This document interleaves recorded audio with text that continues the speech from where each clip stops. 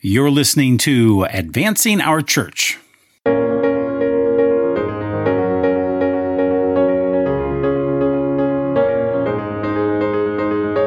Welcome to Advancing Our Church, a Changing Our World podcast about Catholic stewardship, leadership, and advancement. And I'm your host, Jim Friend. Well, welcome back, everybody, and thanks for downloading our podcast today. Today, we have members of the leadership team from the St. Thomas More Chapel on the campus of Yale University in Connecticut. And I'm so grateful to Carrie Robinson for helping us to connect with them. They're doing some tremendous work reaching out to students through social media, through Zoom, through a variety of platforms, online masses that you're going to hear about in today's episode. Again, part of our commitment here at Advancing Our Church, a Changing Our World podcast, is to bring you in this current COVID-19 crisis, the very best practices that we're seeing out there in the field. And I'm so grateful to all of you who have been hitting me up on social media with your best practices. And we're going to do our best to get as many of you on the show as we possibly can. But today we're going to focus on campus ministry at Yale University. And so without further ado, here's our conversation. Well, welcome, everybody. We're glad to have you here on our podcast today. We've gathered a great team here with members of the St. Thomas More Chapel leadership team, and we're here talking about, we want to learn more about what happens at the St. Thomas More Chapel on the Yale University campus, as well as kind of some of the exciting ways in which you are connecting with students and alums and visitors to the St. Thomas More Chapel during this COVID-19 crisis. And I appreciate you offering to be on our show today. And so let me just kind of go around the table here. We have a great panel of folks from the leadership team joining us. First, Father Ryan Lerner, the chaplain of the chapel. Welcome, Father.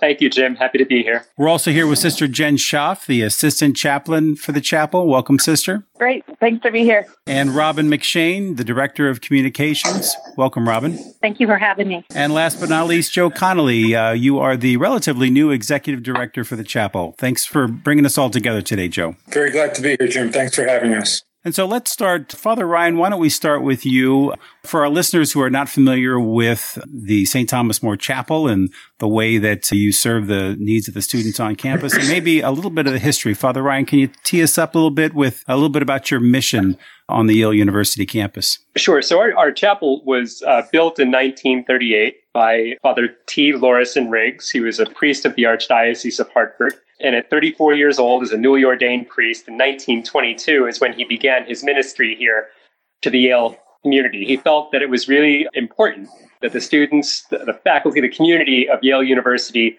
needed a ministry focused on them, the challenges they were facing, and the challenges of the time. So in 1938, he pulled together the money and the support to build this chapel, St. Thomas More House, which was the residence and the chapel at that time. Now here we are at this point, 82 years later.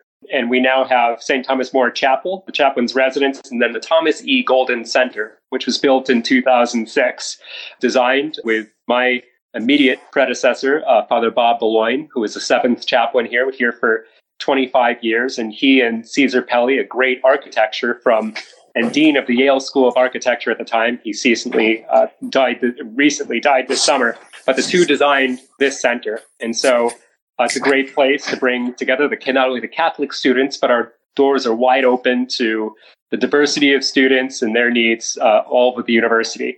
We believe that what we're about through study, through prayer, and through faith and action, that it's incumbent upon us to help students to grow in their faith, is the words of T. Lorison Riggs, that students would grow in their faith rather than merely keep it, to learn more and more of the significance of their Catholic heritage, to look upon their religious education not as completed by their learning of their childhood's catechism, but as never ending, calling for special effort while they're developing intellectually and other ways. So great challenge and special gift and blessing for us to minister to Yale students who are going to impact, really the world in all kinds of fields, and please God, be leaders and servants in our church.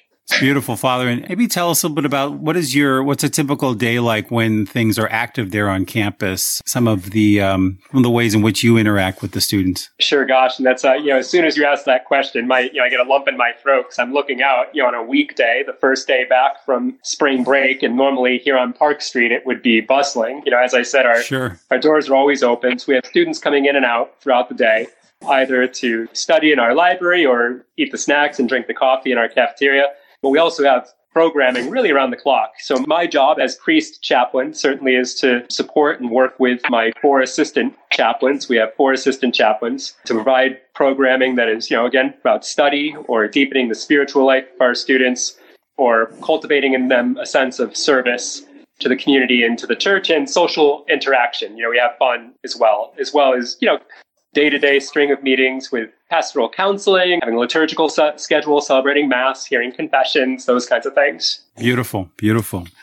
Well, Sister Jen, you're the assistant chaplain at the St. Thomas More Chapel.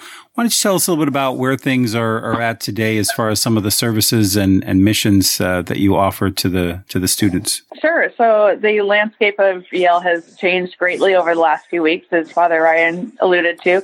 The students were notified during the middle of spring break that undergrads needed to go home and to take all online classes at that point. A lot of our grad students are still actually around in town because this is their home for the time that they're studying at Yale. They're also taking online classes. A few are working in labs, but they've started to shut those down as well. And then some are working in different clinical settings. But I think at this point, a lot of those have also been, the students have been asked to not be in clinicals, at least for the short term, for their own safety. So we've shifted to mostly having online gatherings. We started with having a virtual brunch, which was a way of gathering students together. And so via Zoom, they bring their cup of coffee and we check in with them after our 10 a.m. live streamed Mass. They're probably up earlier than they would normally be on a Sunday morning because most of them come to a 10 p.m. Mass or 5 p.m. Mass on a typical Sunday. But since they can sleep in and show up in their pajamas, they still join in for that. We also have small church communities, which are small groups that meet to talk about the readings for the coming Sunday and really reflect on those and how they apply to their lives. Most of those have gone online as well, so they're also meeting virtually. A couple of them are having conference calls and others are having video conference calls. So they're still trying to stay connected. Our student leadership teams are still meeting. And I think it's been really important to hear from them how much community is needed, especially during this time. So they can talk on computers and they can study on their own, but they're still really needing that personal connection with each other. And I think with the chaplains as a way of supporting. They're also, I think, looking for ways to pray together and to pray individually. So as things are posted online, they're joining in with those or have committed to do different actions during this time as well. So a lot has changed, but we're also trying to keep many things as normal as possible. Just as they're returning back to classes, they're still on a normal class schedule, even though they're taking those classes from their living rooms or bedrooms. Still trying to offer many of the programs we normally would. And then they're coming up with some new creative things too. So having movie nights together on Netflix and sharing comments while they're doing that. So again, in separate spaces, but having ways of building community together. Well, and they're certainly all much more adept at social media and those types of ways of connecting than those of us who are not of that generation. So that's to their strength and to their credit. That's great to hear, Sister. Speaking of social media and some of the creative ways in which the chapel has been reaching out to your students, Robin, you're the director of communications. Maybe you could tell us a little bit about what you're seeing on social media and the other ways in which the chapel has been reaching out to students. Well, one of the biggest things is our live stream only Sunday Masses, which we started as of March 15th. And we used our social media and Flocknote, which is the technology we use to communicate with our parish community to get the word out. Our first week, I looked at the numbers and we saw that we had 600 viewers. By week 2, which was last weekend, we had over 1,200 viewers. That's great. Clearly, they're finding us, which is nice. We haven't had to try too hard. I think that we have a really nice community and they are very excited about this opportunity and are sharing with their friends. So it's growing exponentially. I can't wait to see what this week is going to show up in the numbers. That's great. Hey, how does that 1,200 number compare to a normal Sunday Mass attendance at the 10 or the 5 o'clock Masses? Father or Sister, maybe you could answer that. Sure. Yeah, normally we have probably, I think we seat about 250 to 300 people, and our chapel is full almost at all 3 Masses. At 10 a.m. and Mass, there's usually standing room as well, and we have overflow in our lecture hall. So probably close to 400, 450 people, I think, for the 10 a.m. Mass. 5 p.m., 200, 300, 10 p.m., a little bit smaller. Those are the devotees for that late night, last chance, very, very last chance Mass. So, I mean, sister, do those about right? Yeah, I usually guess around 350, 400 for 10 a.m., 250 for 5 p.m., and 150 for 10 p.m. on a normal Sunday. Wow. So arguably you could say you're actually reaching more people online than you were in person before, at least virtually speaking. That's great. All those numbers are also just the computer numbers. So I know many of our students are actually watching with their families who wouldn't normally be attending Mass with them when they're on campus. So really the 1,200 is probably a low estimate in terms of how many people are watching Mass together. And I would say too, what's awesome about this as well, just receiving the responses to the Mass and everything, we've been reaching the last several years of alumni. We had someone give a screenshot of her holding her iPad with the Mass on from Mexico City. Wow. Which is really cool. So it's kind of bringing the community that's not just here locally and all of our students who are regularly a part of our community through the world, but also alumni and friends for basically generations that are joining us now. Incredible. It's, you're almost in many ways reaching out to the alums as well as the current students, obviously, is what you're pulling in. It's great. Yeah, absolutely. We had a wonderful email from one of our students who was in Indonesia watching us, quarantined in his room because he has elderly parents living with him and he was worried about their health. So he's kind of staying in his room, and he just sent us this totally heart-wrenching email saying how much he missed being with us, and that seeing Father Ryan's face during Mass meant so much to him, and seeing the chapel meant so much to him. It was really, it really made us feel like we're making a difference in people's lives by live streaming these Masses. That's beautiful. Yeah. No, go ahead. Now I'm getting, getting emotional thing about this stuff, but right before our 10 a.m. Mass this past Sunday, literally like 10 minutes before, I happened to be looking at my iPhone. Don't recommend it, but I got an email from one of our grad students who was with us for the fall semester, who is at home in Colombia and who is involved in clinical psychology, but is preparing to be trained along with all the other professionals who, go out into the hospitals and care for the sick soon. And she just said, please, Father, when you pray for the doctors and nurses and medical professionals, please pray for us in places with scarce resources, and things like that. So we were able to add it right into the universal prayer, literally minutes before Mass. That was one of our grad students, in Colombia. So it's just, it's awesome. Along those lines, many of our community members are faculty who are working in the medical school or nursing school and still working in clinicals. Right now, obviously, everybody's working overtime too in those fields. And so by live streaming Mass, they can watch it at a time when they're free instead of having to be there at 10 a.m., which they may or may not be able to at this point in their lives with everything being needed and demanded upon our medical professionals. I've just heard around different dioceses and around the country that it's inspiring that so many of the faithful are now so hungry for the Eucharist and hungry for Mass, maybe in a way that they haven't before in their lifetime, now that we're denied that opportunity in a personal way on a week-to-week basis. Are you seeing that? Are you hearing that a little bit from the student body and maybe from some of the alums and faculty who normally attend Mass? There was definitely disappointment from students when they found out that we weren't having Mass in person. And obviously, they conveyed that they understood completely why they couldn't be there. But that aspect of being able to be together in community and receiving the Eucharist is such a part of their experience that it really does feel like a huge Lenten sacrifice for them right now. It's beautiful. So, Joe Connolly, I want to bring you into this conversation here. You're a relatively new executive director, started with the chapel in November. Can you tell us a little bit about your role and what you're seeing, what you've seen over the last few months? Certainly, it's a very unusual first few months of being on the job here. But tell us a little bit about your role, Joe.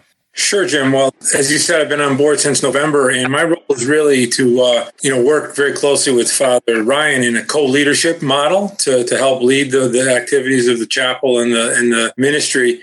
And while Father Ryan has direct responsibility for the chaplaincy staff, I work very closely with our professional and administrative staff, all the people that help make things go. So we've got different functions, Robin, who's a member of our team, but we have other professionals in the area of facilities and finance and development and so on, all helping to make the organization go. And it's been a terrific start. And the relationships between, the chaplaincy staff and the professional staff have been terrific. And I think we're off to a decent start. But to your point, it's been, it's been a challenge recently. One of the main things that I started off with, working closely with our board of directors, which is another important aspect of my role, was to embark upon a strategic planning process. And we were, several months into it and making really good progress.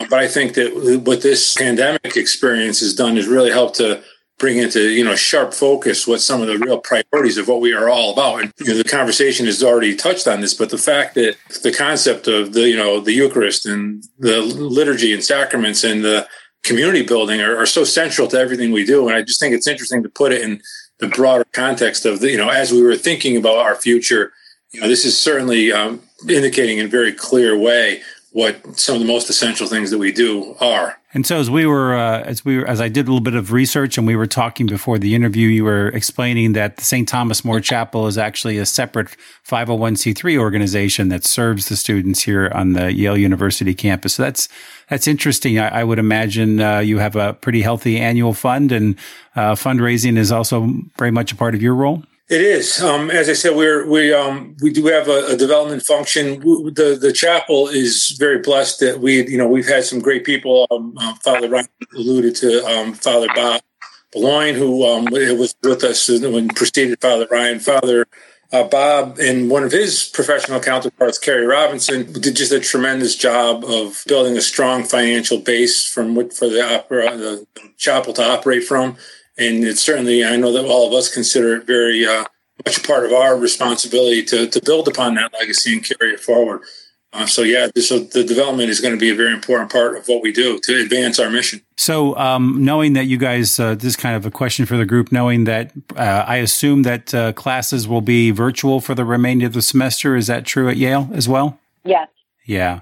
How do you see the rest of the year kind of playing out as far as your services to the students? Or are you still kind of taking this kind of a week at a time like many of us are, since we're still very much in the uncertainty of this current situation?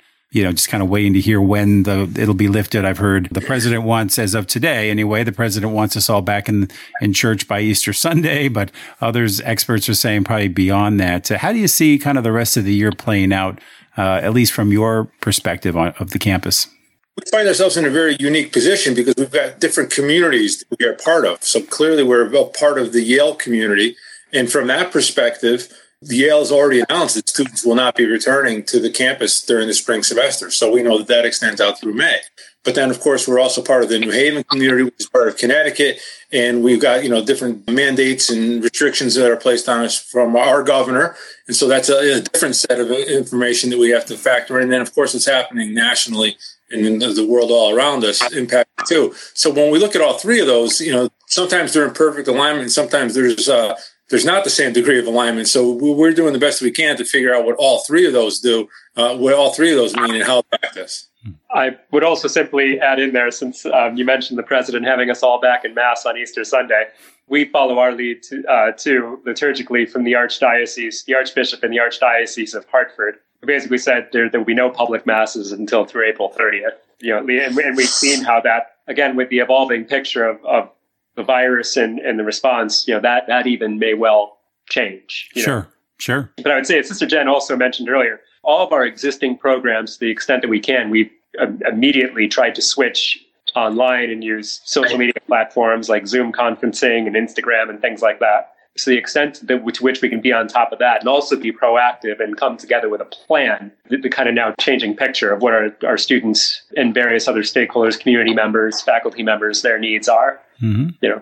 I think what Father Ryan said was exactly true. So we're trying to keep programs going as much as possible and create new programs as we can. It's also, at this point, probably just going to take a lot of outreach to different constituents, especially for pastoral care right now. So students just found out that commencement isn't going to happen on campus in May. And so looking ahead to that, what do we do to still celebrate the fact that many of our students are graduating who've been with us for 4 years or 7 or 8 years if they're PhD students. So we're still looking ahead to figure out how we can have things that are worth celebrating and ways to celebrate with them, even if they may not be on campus. We also do have a soup kitchen that we are keeping going as much as possible. So for the next month, we'll at least be serving the community that way too. So as you look at the summer, are there any summer activities that you're still hopeful may still happen, or is there still a bit of a question mark on those? My wish would be that we have some assurance over the course of the summer that the fall is going to look a little bit more like what we expect it to look like. Sure. And we could use that time to sort of gear up. I think there's sort of growing consensus that whatever happens when this pandemic, subsides, there are probably going to be, some permanent changes in expectations just to the landscape that we all operate in. So typically summer is a great time to plan and look ahead to the beginning of the academic year. While it still is a question mark, like I said, it'd be wonderful to know that, students are going to be coming back to campus in fall, and what are we going to do to serve them in that capacity? We'll see what the summer brings. Sure. So let me just throw this out to the group, and anybody feel free to jump in. So if there's another campus ministry group listening to you guys, and I'm sure that you all network and talk to each other about best practices and what you're doing now, what would you recommend to a campus ministry office that is looking to reach out to students or connect with alums, or how are you finding success in this current environment? You've already mentioned some of the ways, but any others that you want to mention? A lot of it really at this point is both individual outreach as well as group outreach. So Father Ryan and I just sent a letter to the members of our community who are working in healthcare and just letting them know that we're caring about them. And as people have reached out to us, just being very responsive as quickly as possible, letting them know that we're still there for them. And I think that's really something that people need to know, that their support systems aren't going away, even if they physically aren't here or if they physically can't be near us because of the different new policies in place. So really just letting people know that we are still available. There is actually shortly a conversation happening with the Catholic Campus Ministry Association. So they've been holding weekly webinars for members as well to be able to have conversations about what works for ministry in this time, what doesn't work for ministry. And people are really just figuring out as we go along what platforms work the best for having these online conversations. What would you do differently? How do you live stream when you may only have a phone and about $10 in your budget right now? So all of these things are being figured out as we go along. One thing that I've found important. So on the eve of our first live stream mass is when the whole Yale community received the one of the communications from President Peter Salovey, president here at Yale, basically stating that all students are to remain where they are, remain home, and that all of the classes be online, so they would not return to Yale for the semester. That was like on 7 o'clock, 8 o'clock the night before this live stream mass. So I felt that I needed to make sure not only I would mention the homily, but start right there. So opening remarks before the mass. I think the important thing about pastoral care and ministry in general is to name the pain, name where people are at, bring it right out into the open and acknowledge it, recognize that, okay, this is where we are. This is the reality right now in this moment. Let's name it. And let's see where is Christ, where is the grace in this. One thing I've been meditating a lot on too is just really what it means to be the body of Christ, especially when the lay faithful are having to fast from it.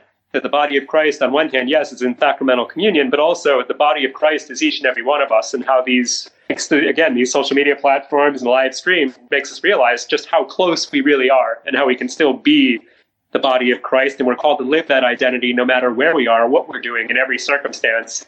And one thing that came to my mind is that, social distancing is not going to prevent Christ from getting to and ministering to his people. God is with us. So making sure we all realize that and live into that reality, that we are standing in grace, that we are led by hope, and that hope does not disappoint. For me personally, too, it's just relying on the expertise of others.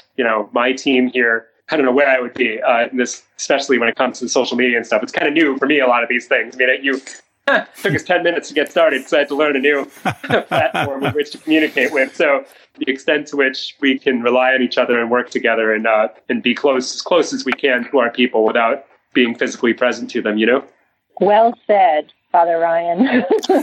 I agree. Well, that's a great way for us to wrap up. Do you have anybody have any other thoughts to kind of close up our conversation here? This was very informative, and congratulations to all of you on the ways in which you're reaching out to your students and keeping Christ alive on the Yale University campus, and clearly well beyond the campus today through social media and through the internet and other means. Well, thank you, Jim. Thanks for being on the show today. God bless. God bless. Thank you. Thank you. You too. I want to thank Father Ryan, Sister Jen, Joe Connolly, and Robin McShane for being on our show today. It was a great conversation, a very talented group of individuals serving the needs of Yale University. Clearly a lot of energy, a lot of passion and compassion for the students and the current predicament they find themselves in. It was just very moving to me to see how just emotional and how connected Father Ryan is to the needs of his students and all of the team members, really. It's a special team out there at St. Thomas More Chapel. And again, thanks for being on our show this week. Well, that's our show. Many thanks to the Changing Our World podcast team and the Podastery Studios for their support of our show. If you'd like more information about our show, please visit us at advancingourchurch.com. Follow us on Facebook, Twitter, or Instagram. Advancing Our Church is a production of Changing Our World, and we are a fundraising and social impact consulting firm, and we've been advising nonprofits and corporations for over 20 years. For more information, please visit us at changingourworld.com. Well, that's it for me, everybody. Again, stay well, be healthy. We're praying for you. And thanks again for all you're doing to advance the mission of our church. God bless.